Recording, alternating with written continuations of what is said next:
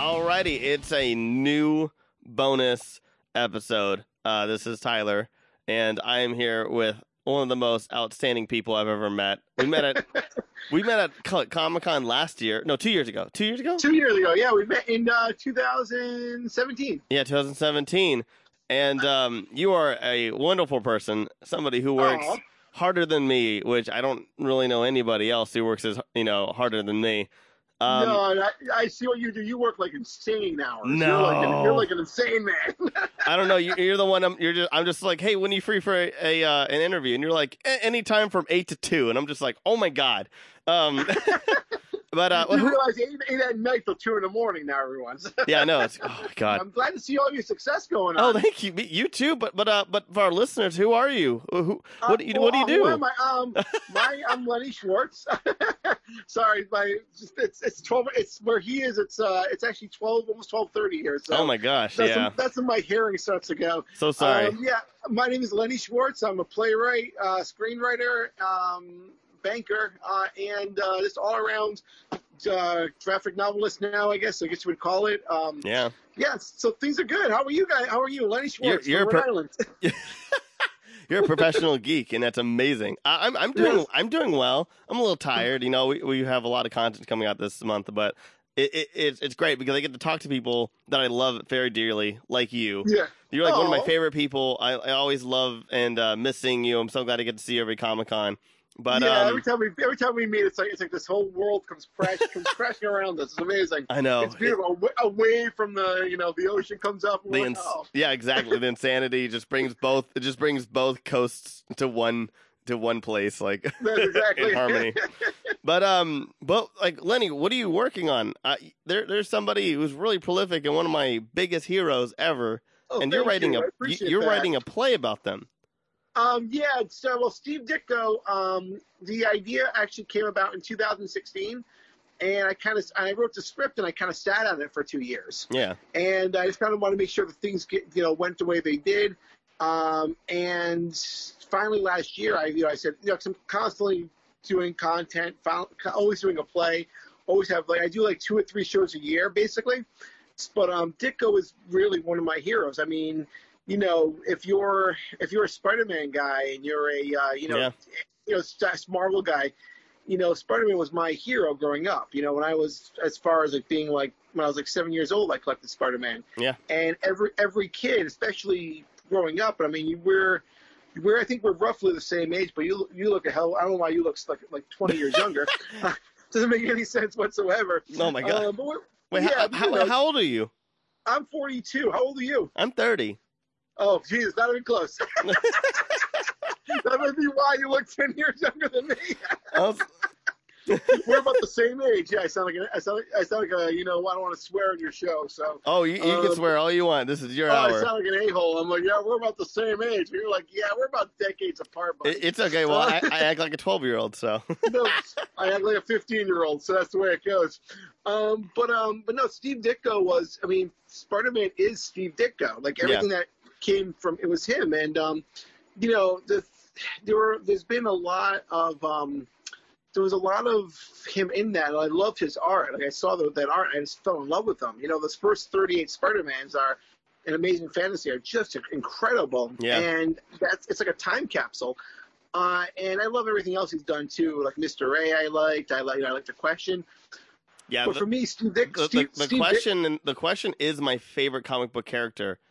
Oh, me too. One of mine. I would say one of my top 10. I also love the Creeper so much. Oh, the Creeper's amazing, and you look at his design work and what he's done and everything like that. You just look at it, and it's incredible. And I wanted to know who this guy was because I'm like many other comic fans, wanted to figure out who Steve Ditko was. Yeah. And he's a very reclusive guy, and I was trying to gather all the information I kind of could from all different sources.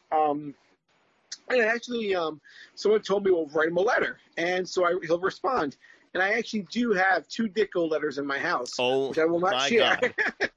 It's, yeah, he is, but he was amazing. Like, I mean, he wanted his privacy. And that was one of the things that I was like, well, do I write a play about somebody who just wants to be private and wants to do all these things, and it doesn't want the public eye. and everyone called him the J.D. Salinger of comics. And I said, well, I think that the problem is if you ask any person who's not a comic fan like you and me, you ask them and said, well, who created Spider-Man? Everyone's going to say Stan Lee. Yeah. If you find people are going to find him on the street and say Stan Lee, and to me that just seems inherently wrong. I mean, it's a couple of years ago I did a play about Bill Finger. I was just about to say it reminds me of something else. But I actually have some questions about that, but I'll ask you later. Sure, you can ask whatever you like. I'm an open book, and I'm up till 2. So I'm not even 2:30. But the Steve Ditko play was, it's even a bigger thing because Stan Lee is, no matter what you'll say, he's a great ambassador of comics. Yeah. So everyone will look at him and say, hey, you know what, Stan Lee created this guy. When Stan Lee died, you listed all these people, and where was Jack Kirby, and where was Steve Ditko? Where were those guys? And I'm not saying that, that Stan Lee was out there trying to be villainous about it. Like, I do think that Bob Kane with the Batman thing, I think that was more of a villainous story. Yeah. But I just think that people don't know Steve Ditko because he's outside the spotlight. And even Stan Lee, always believed that Stan Lee created Spider-Man, but that's simply not the case because Stan Lee's not an artist. And it comes into the debate of what writers do and what artists do. Yeah. You wouldn't have that image of Spider-Man or Doctor Strange. You wouldn't have it without Ditko. And it's very, very, very true. Yeah, you wouldn't have it like that. What we know of Spider-Man, the way we see him and perceive him, even down as Peter Parker. Peter Parker is Steve Ditko from his life. If you look at who he is, a thin rail guy in high school, wasn't very popular. That's all Ditko. Yeah. And, it's that permeated pop culture, and it still does. People are fighting about, the new, I think the biggest thing in the last 2 weeks is Sony and Marvel and all these things. I mean, they're fighting about a Steve Ditko character, basically. It's amazing. And it's everyone, that's but it's mass, true. That's mass as a Stan Lee character. Yeah, well, that's a Stan Lee. But, I mean, Stan Lee, and one of my colleagues actually said, he said, I can accept if it's 50% Stan Lee, 50% Ditko. Yeah. And I think even Ditko to his dying day, and that's what the play explores, is that, he put himself into Spider-Man. He put himself into these things, and these things lasted. And he was just forgotten about almost by the masses. Even but the people who knew of him, he was friendly to. He was, but he was also a very mysterious figure. And I wanted to bring out that. It was probably one of the most difficult plays I've ever written, but one of the most rewarding. I think I've read everything he's probably ever drawn or whatever. And I'm talking I track stuff down you wouldn't believe. And people. What was that? Oh, I'm sorry. No, sorry. So, how many plays have you written that have been produced? Gosh, I would say about 2 or 3 a year since 1999. So probably somewhere around 60 productions, I'd say, at the very least, over the last And these are full plays. These are full length. Full plays, stuff that I've written and directed, basically. And some of them I've revived, so probably a little less than that. I mean, full plays I've probably done around 30, or 35, 40, I think. But I love the work of it. That's where, I'm sure if I have something to say in a play, I'll write it. I have to do it no matter what. So I love doing theater, and I love doing plays. And I've written other plays, and a couple of years ago, I never really was, I was doing more comedies and more some serious stuff here and there. But in 2011, I did my first biographical show. I was obsessed with Buster Keaton. Oh, yes. And I wrote a play about Buster Keaton, and then I started doing one a year after that. I did one Buster Keaton and the Marx Brothers and Lucille Ball. Wait. You did the Marx Brothers? Yeah, I'll send it to you, yeah. Oh, please, for the love of God. You have no idea how obsessed I am. Duck Soup is my fourth favorite film of all time, and I have Coconuts. Yeah. Night at the Opera, Duck Soup, Horse Feathers. I have all those memorized. I even have this, not here, it's in a storage unit. I have a Groucho, marionette figure that's my dad got me when I was a kid. I've been obsessed with him since I was around 8 years old. Man. We had a guy who did Groucho perfectly. Still Ryan Hanley. I'll send you pictures. Oh, please. When he was Groucho, he had the grease paint on. It was amazing. And yeah, if I could get that script too, oh my gosh, that would be amazing. I'll cry. So then we did the Lucille Ball play. I did a play about Charles Schultz. That's cool. It was funny because I actually was called the man who saw Snoopy. And when I did the show, Oh. I had to get the rights for the title, and they wouldn't let it. They wouldn't let it go for like 3 years. They were like, no. They kept saying, I said, please, how about this? Because that's the only thing I can imagine the title. I actually wrote the play. I just let it sit because I thought the title was so perfect. And then finally, there was a book that came out of. It's actually right over there. About Charles Schultz. I get it up, but I don't have pants on. But there is a. It's sitting right there, and but there's a book about Schultz, and after that book came out, they would say, "Please don't do it like the author did." And I said, "Well, let me send you it. This is what I want the title." Finally, I said, "Look, I'm not going to be," and I said to him, "I'm not looking to make money off of this. I want to do something great." And they let me have the title. I was like, "Gee, that's great," you know. That is so great. Yeah, the stories I can tell you, the things about when you do these things, the stories I can tell you, and the people that you meet are just incredible. Like, I think every show, you always get one relative from somebody that comes out. And, and you meet somebody. Like I met one of Buster Keaton's, one of his, oh God, I think it's like his daughter's daughter who lives in Massachusetts. No way. Yeah. She's on my Facebook. Really cool. And one of Lucille Ball's kids got in touch. And it's just nice people that you wouldn't expect. I'm so jealous. And the funny thing is they reach out to you, and it's like, or they reach out to them, and then somehow, one of the coolest things ever, I think, was when I was doing the Bill Finger play. And this will mean nothing to anyone. Yeah. But Gardner Fox. I don't know if you know Gardner Fox. Yeah. Gardner Fox is. His daughter reached out to me because he's a character in the play, and it's a small character. And we spoke for like 2 hours, and she was telling me stories. And I'm like, oh my God, you get to meet people. Gardner Fox's name is like in almost every Batman issue or something like that. Like Fox or Gardner is always somewhere in a Batman issue all the time. Yep, all the time. And it was so cool to get those things. One of the coolest things happening right now, though, I don't know if you know who Bob Wysick is.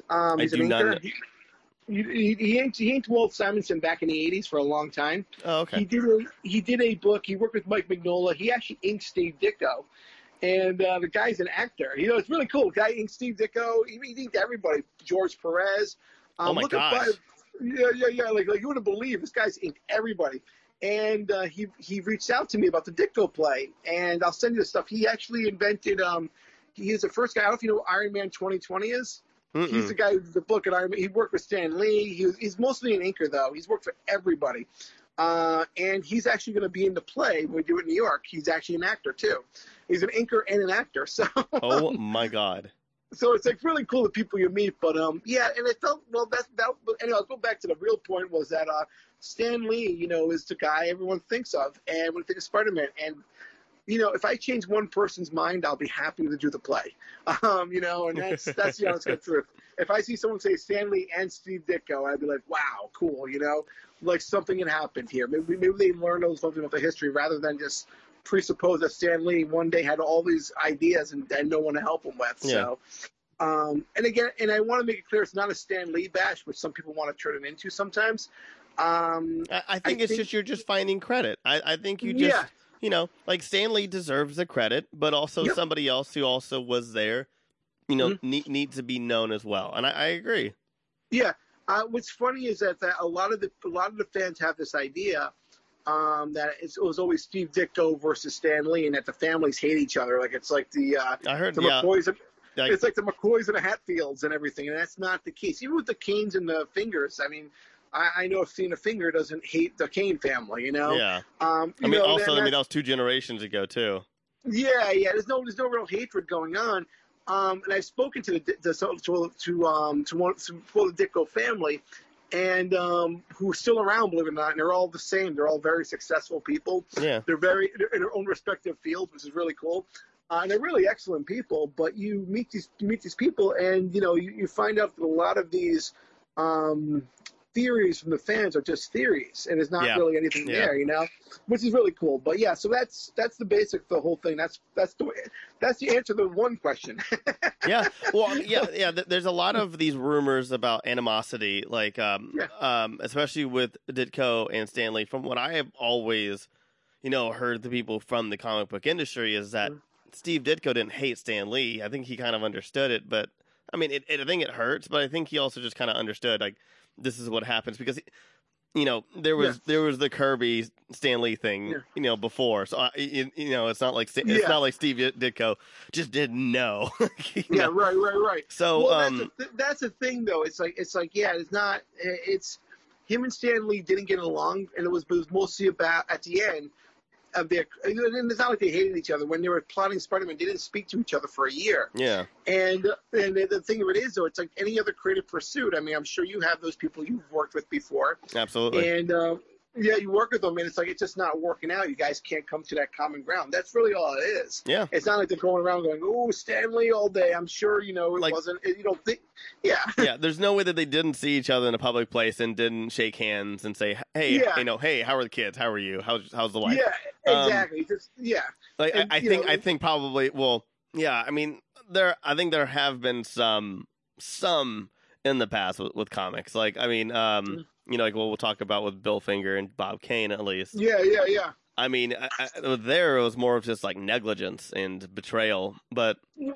Yeah. So I'll introduce for people listening. I'd written a play about, and I feel like I wrote a play about the creation of Batman, and that's something I want to bring back because I don't feel I know I get a lot of like press and everything, but I've always kind of.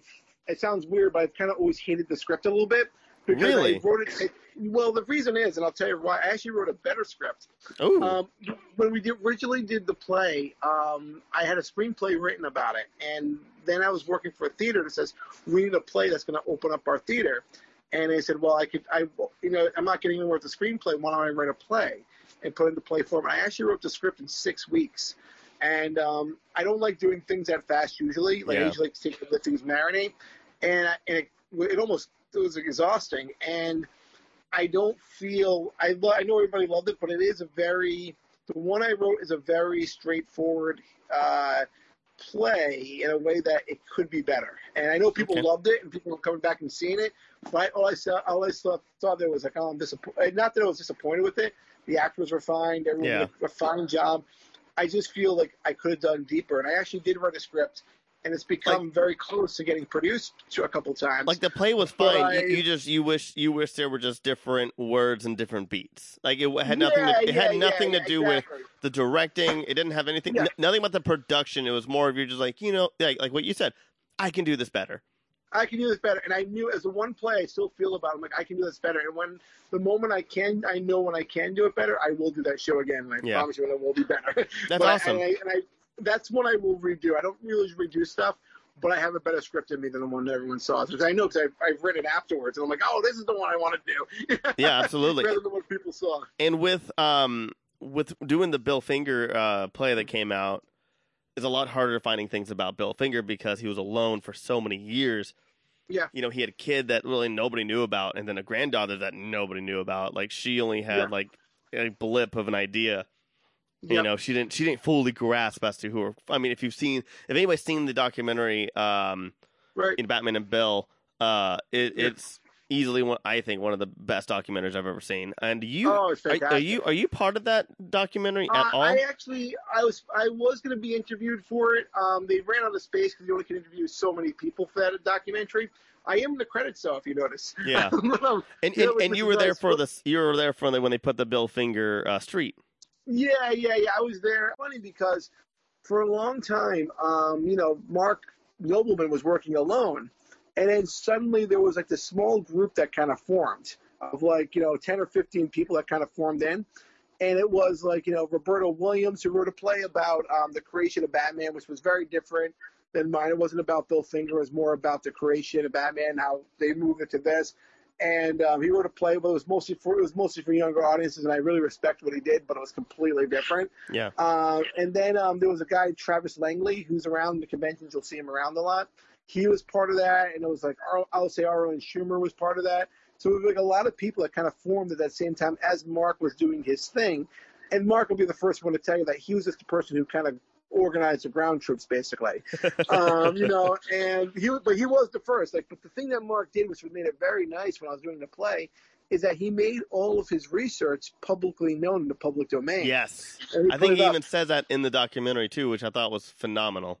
Yeah, he's like, this is what it needs to be. And Mark's a great guy. Like we just hung out in San Diego. He's really just an awesome dude. Every so often I'll email Mark and I'll be like, Mark, I have this idea and a scheme, and I'm like, oh, and that's the other thing I do. If I do the Bill Finger play again next year, I told Mark, I'm like, yeah, he came out actually. We did the first one. He hung out with us. It was awesome. It was great. That's so cool. And yeah.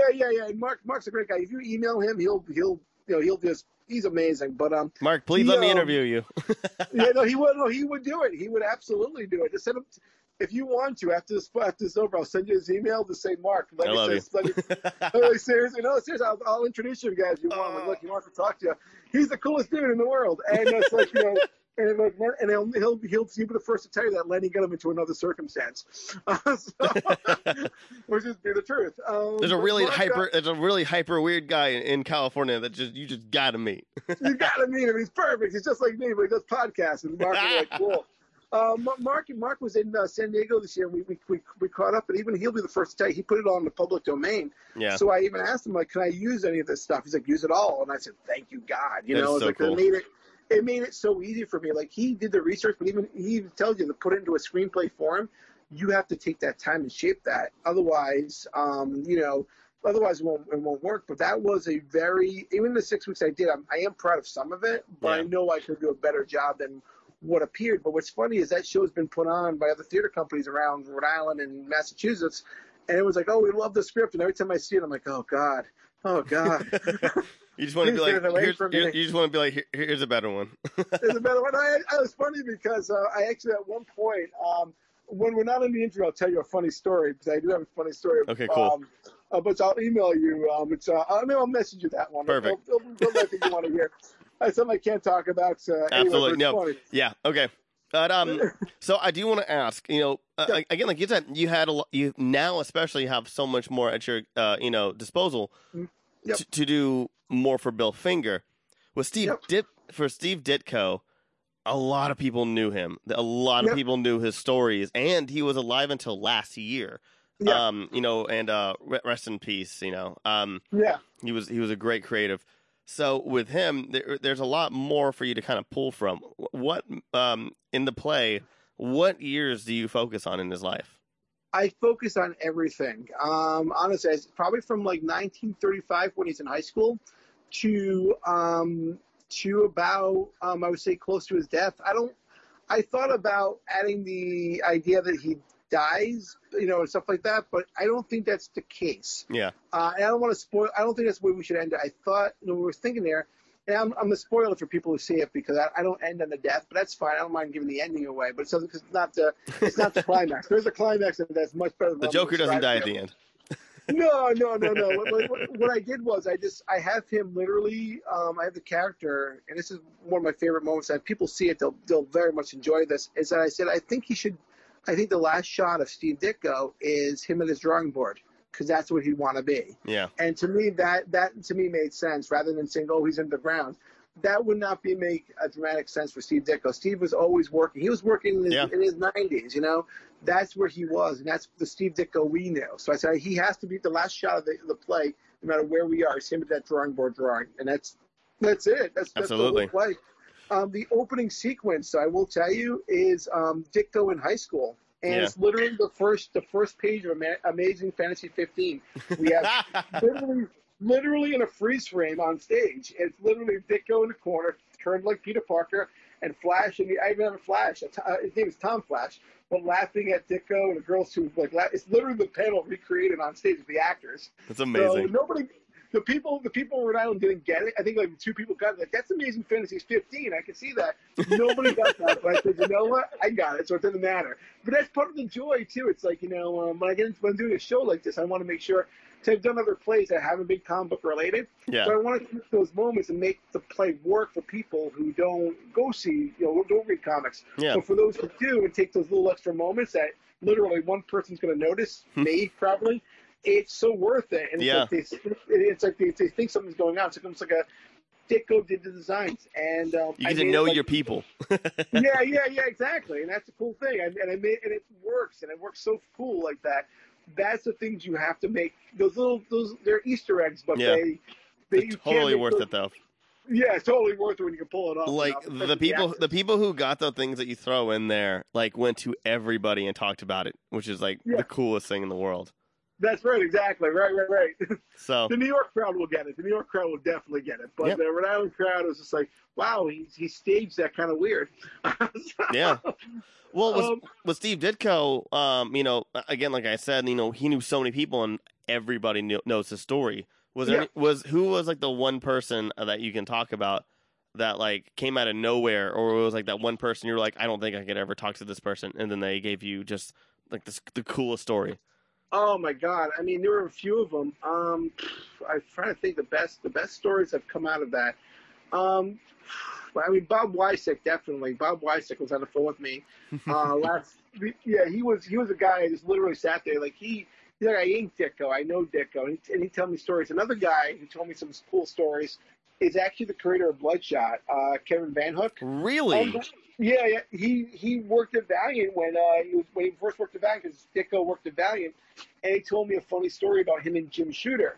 Oh my God, I love Jim Shooter. Yeah, Jim Shooter's amazing, and Jim Shooter was like, Ditko came into the office, and he's like, there's talking, and they're talking. Kevin's like sitting there, and Shooter goes over to Kevin. He's like, because I guess Ditko smelled. Like, I think he has an odor to him. And then Jim Shooter looks at him, puts his hand on Kevin's shoulder, and he goes, Kevin, how do you tell your idol that he smells? And so so many cool stories. But the funny thing is that everybody had as a Ditko story. Like if they're into comics, they have a Ditko story. And the ones, it's funny that everyone has their own possessive kind of Ditko story too.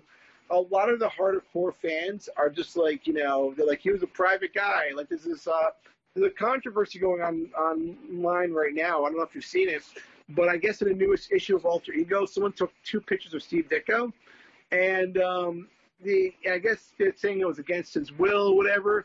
But then it was published in the magazine, and I don't even know what's going on. But he was so private that the people were defending him, basically. Wow. Even with the play itself, there was a thing posted online about because we got put on Newsarama, and someone posted a Newsarama article, and someone put it underneath, it's like, oh, the people who are creating this play are looters and thieves. And I said, awesome, they're talking about me. So I'm like, yes. And I'm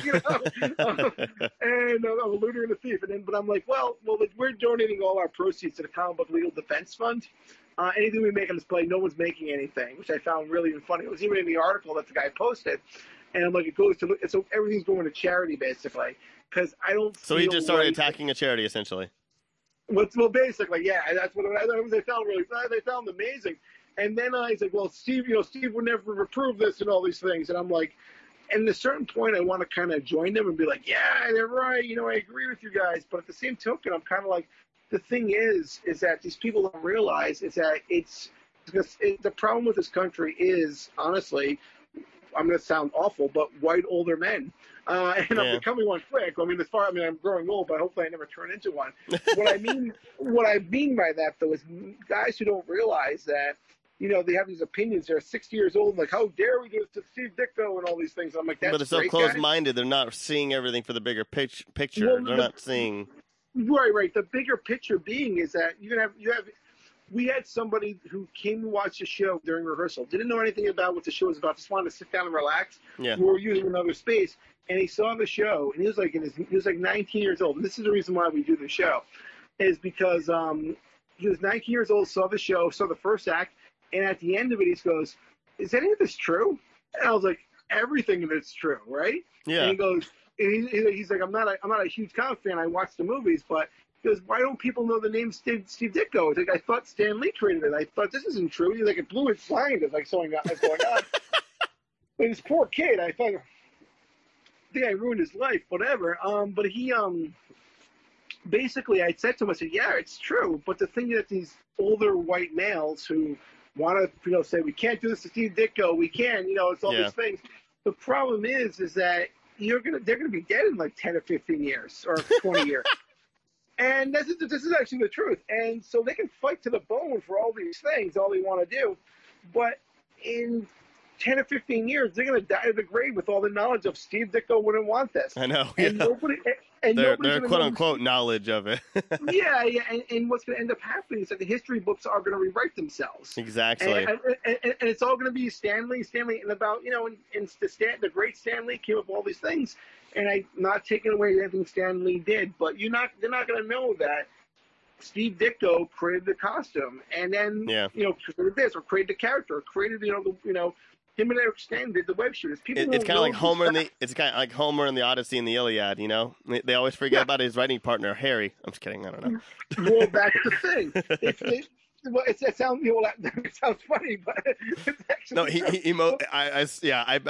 That was a whole thing where I was just like, he had to have a writing partner or somebody to be there. Yeah. Well, exactly, but that's the thing these people don't realize. They don't realize that these things that they think they're holding on to, that they don't understand that eventually you're going to be like, oh, Ditko didn't want this, didn't want this, and they're going to forget Ditko. I was actually talking to his nephew, Mark Ditko, and because Mark is, I admire Mark. Mark's a great guy. Mark took about an hour and a half with me during San Diego and sat with me, and actually stood with me. I was like, Stickles don't sit, they stand. And he's another one who like, it's true. It's very true. He was kind of like, walking around. He's like, I sit all day. I'm like, oh, here we go. He reminds me of what I would think a Ditko or Steve would look like. They're very similar as far as what I would imagine. And he said something very, very funny to me. And he says, look, he says, I'm working to make sure that the family name stays, because basically in 10 years' time, he says, if I don't, it will disappear forever. Yeah.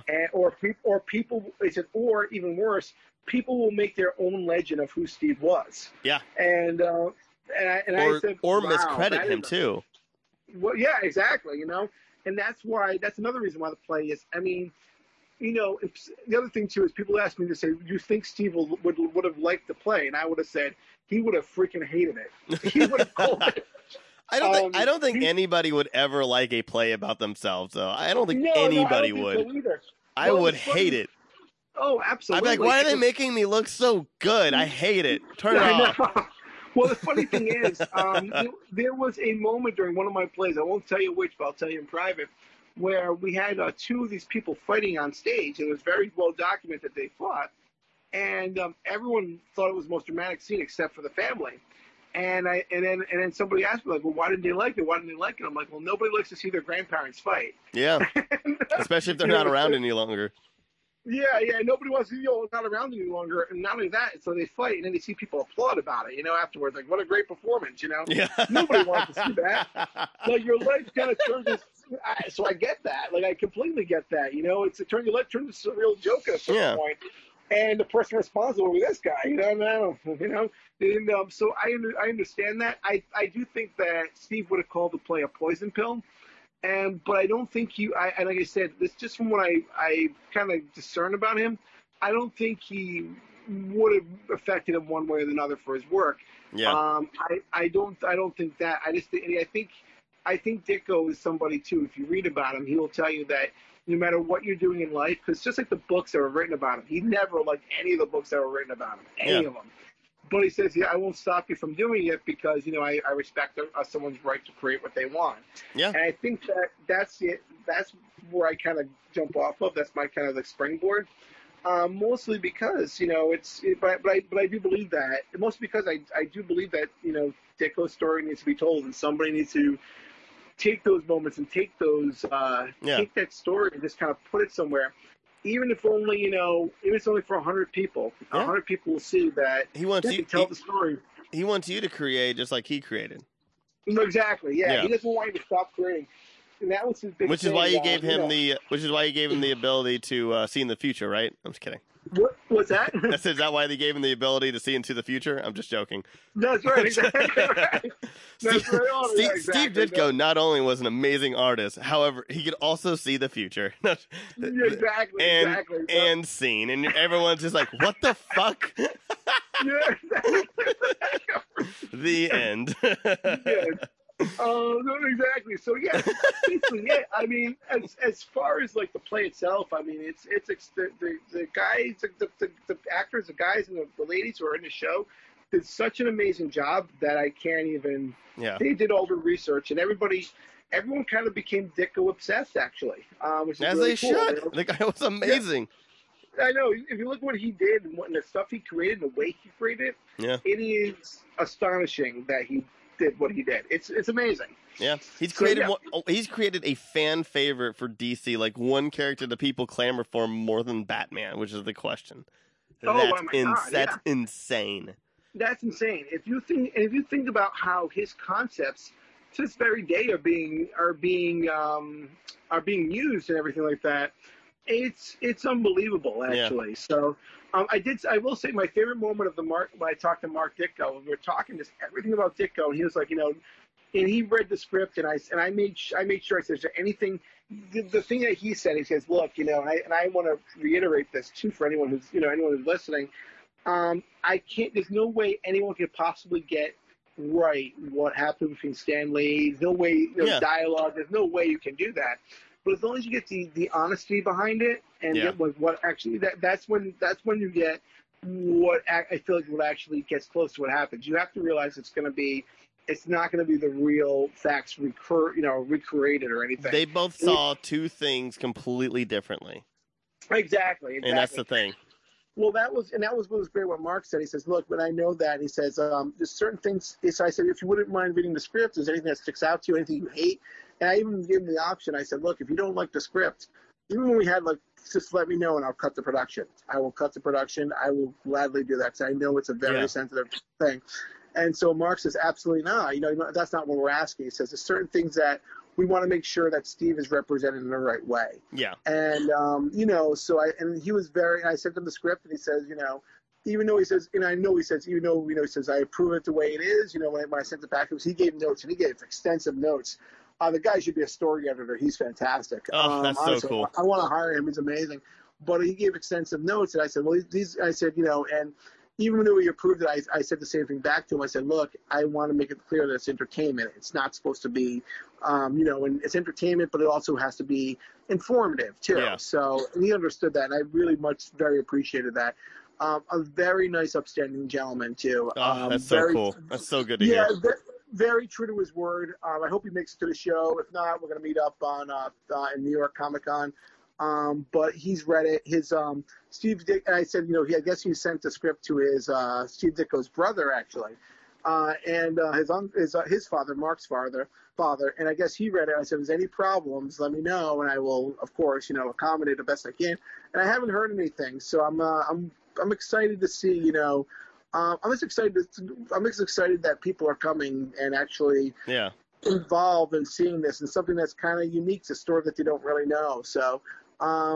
Especially for the comic fans know it, but for people who are just a regular person, when they see the story, it's really incredible. Yeah, absolutely. Seeing alternative of history, these two titans. Well, that's it. And what's amazing is a scene, and I'm very happy when this happens. So we have Steve Ditko, and then suddenly Stan Lee appears into the stage. And there's a couple moments where Jack Kirby appears. And I'm like, wow. And so I'm looking at them because they all knew each other, and I'm sitting like, this makes sense. So I got Kirby, Lee, and Ditko on stage. I'm like, oh my god, like what do I do here? Like I better not screw this up. Oh man, but it's incredible. But there is a play out there though about Kirby. Have you heard about this? Yeah, King Kirby. What was it? Yeah, King Kirby. That's right. Yeah. Crystal Skillman and Fred Van Lente. It's very good. I have a copy. It's great. Because we've interviewed Fred multiple times on our podcast, and we talked about, and we actually asked him about it too. So really? Fred is awesome. He's a great guy. He's a great guy. Great guy. Absolutely. And Crystal's a very wonderful lady too. She's great. If you haven't spoken to her, she writes too. I'm not sure if she writes comics. So she mostly writes plays and musicals now, but I know she's written a couple comics too. I'd love to talk to her and meet her. So yeah, she's amazing. So before we wrap up, when does the play when's the run? Okay, so for this run, so I have so many. So this is the other stuff I'm doing right now. So I'm doing a run in Rhode Island. So it's only going to be a couple days in Rhode Island, a couple days in New York. We did it last year. So we ran last year for 2 weeks in Rhode Island. It went very well. We're doing a 2-night run in Rhode Island, kind of like a send-off, the 27th and 28th of September. We're doing it at the theater I run. Well, I don't run. I'm the don't ask. I'm the chairman of the board at that theater. Absolutely. And I have my own my own theater company. We're their kind of like their resident in-house one of their in-house theater companies. Yeah. And then we take it to New York only for 2 days, the first and the second. The cool thing is that the theater we're doing it is a 4-minute walk from the convention center. So that's so cool. Yeah, so you go up to the Javits. If you haven't been to New York Comic Con, but if you ever go, we're literally a next year, 4-minute hopefully. walk. Oh my gosh, we're like, it's literally, you can just walk there. It's amazing. Not even without even losing any breath too. It's like I think it's like 2 blocks from there. That's nothing. I was just in New York about 2 months ago, and like I walked like a mile and a half, and I was like, "This is nothing." Then I came back to California, and I can't even walk like 3 blocks. Yeah, I know the feeling exactly. But like it's a 4-minute walk. I mean, it's accessible from the convention center. Just go off the convention center, you go straight, and then we're right there. We're like the first theater. That's so cool. Yeah, they were very accepting to us, which is really cool. So that goes on October 1st and 2nd, just before New York Comic Con. We did have some interest from the Comic Con to do it there, but I became very dicko about what I wanted to do with it. I'm not even joking with you. It's so weird because I got something back, and I actually got a Ditko wouldn't do this. No, that's what I was saying. I'm like, look, if I'm going to do the show, it has to be done the way I want it to be done, or otherwise there's no point. People are like, Jesus, you're turning into Steve. I'm like, I have to be, because what else am I going to do, you know? So then that ends on the 1st and the 2nd. Then I'm also rehearsing for another show right now, actually, that I've written about Seduction of the Innocent. I don't know if I told you about that. No, not yet. Yeah, so it's about the Frederick Wortham from the 1950s. Have you ever heard about this? Mm-mm. You haven't heard? So in the 1950s, you've heard that the theory that comic books are bad for children? Yes. Okay, so you know that theory. So there was a book in the 1950s called Seduction of the Innocent. There's a guy named Frederick Wortham. He wrote a book about how comic books are bad, and it's how the Comics Code was formed, the Comics Code Authority. Huh. And yeah, so it's a play about a very neglected part in history where basically, I don't know if you knew this, but so where I live in Rhode Island, about 40 minutes from here, they were burning comic books in schoolyards. I'm not even joking. Like 3 years after the war ended. You didn't know about this? It's no. in Time Magazine, but if you look up Time Magazine, I'll send you some pictures. So he had become he had a theory that he became an opportunist that said comic books were bad for kids, and that they're harmful, and that they're becoming violent. And he did all this research, and he faked his research. And this actually happened. Sounds familiar. Well, yeah. And so he took it to Congress, and basically the United States government put together the Comic Code Authority. People lost their jobs. Things were regulated. He had a theory that Batman was gay and that he was raping Robin and all these things. This was actually going on, and it wasn't just one place burning comics. It was going on all over America, basically, probably where you live too. They were taking graphic books at that point, comic books, and they were piling them up 6 feet high in the schoolyards and just burning them and having kids burn them. This is one reason why so many comics are just not around anymore then. Well, yeah. Well, it killed a lot of the jobs in the 50s. Well, I know. I mean, like just older comic books, like why they're just so hard to find now. Well, it's so hard to find. Well, comic books used to have like print runs of like 1 million, basically. Yeah. And they were back in the 40s and 50s. They were selling like right now. I think like if you sell 1 million for a comic book, like Marvel.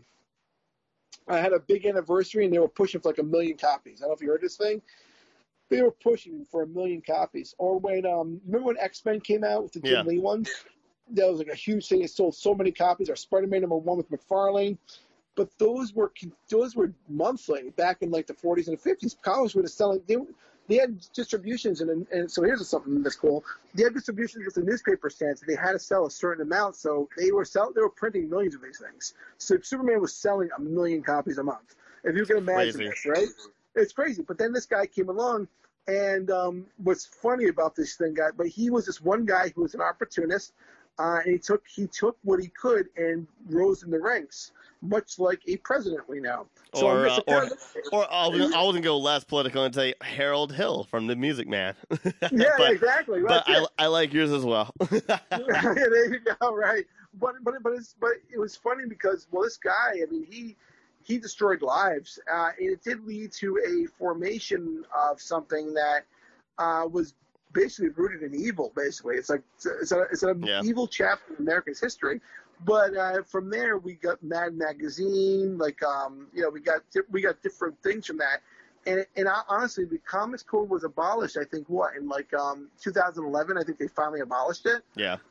So it took that many years to get rid of it, almost 50 years, I think. Yeah. That's crazy. So it took movies to essentially push it.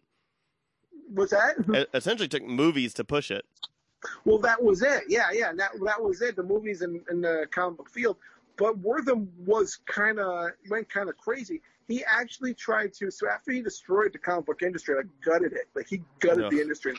And not only that, just for one guy being an opportunist, he actually turned his attention to TV.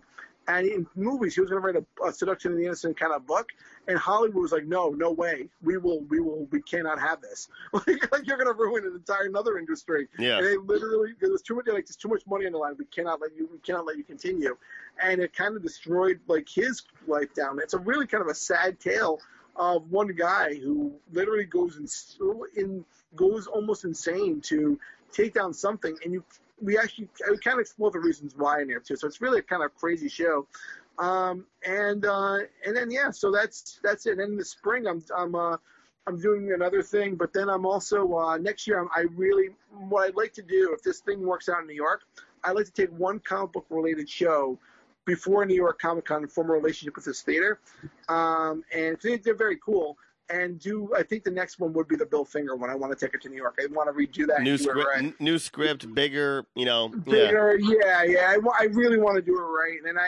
And then maybe we'll take up Seduction of the Innocent. I don't know. But when I really feel like before I pass from this mortal coil, I must do one more Bill Finger. You're 42. You're fine. Fine. No, exactly. Hopefully, I'll be fine. I'll make it to at least 45. Let's hope. I'm just kidding. I hope older. But yeah. Yeah. Well, yes. But anyway, so yeah. So. Well, thank you, sir. This has been great. Yeah, this has been so much fun. I'll have you on again.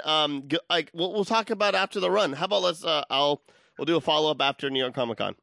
Sounds good, my friend. I love it. Thank you so much for everything. Yeah, absolutely. Alrighty. And wait, what's the theater called and the run again once more? Sure. It's October 1st and 2nd. It's at Theater Lab on 357th. It's on not 36th Street. 36th Street, 357 36th Street in New York. Alrighty. It's called Theater Lab. Tickets are $15 online, $20 at the door.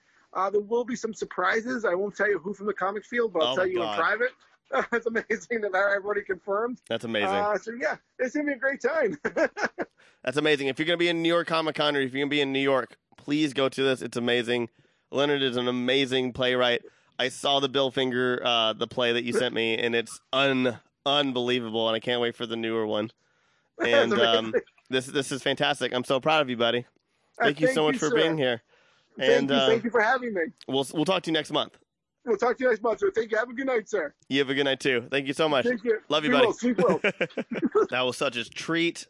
I can't wait to hear more about it after it happens and the future of Lenny and a little bit more of that new play coming out. So thanks for listening in. You can check out all of our shows and offerings on our website, thegrandgeekgathering.com. You can also go to our Facebook, our Instagram, and our Twitter for more. We're going to have a lot more content coming out this month. It's going to be insane. The music has been provided by Midnight Shinigami. And you can listen to all of our podcasts on iTunes, on Google Podcasts, on Stitcher, on Spotify, on everything, on all this stuff. If you can't find us, let us know because I want in on that. Come and join the gathering. Have a great week and GGG.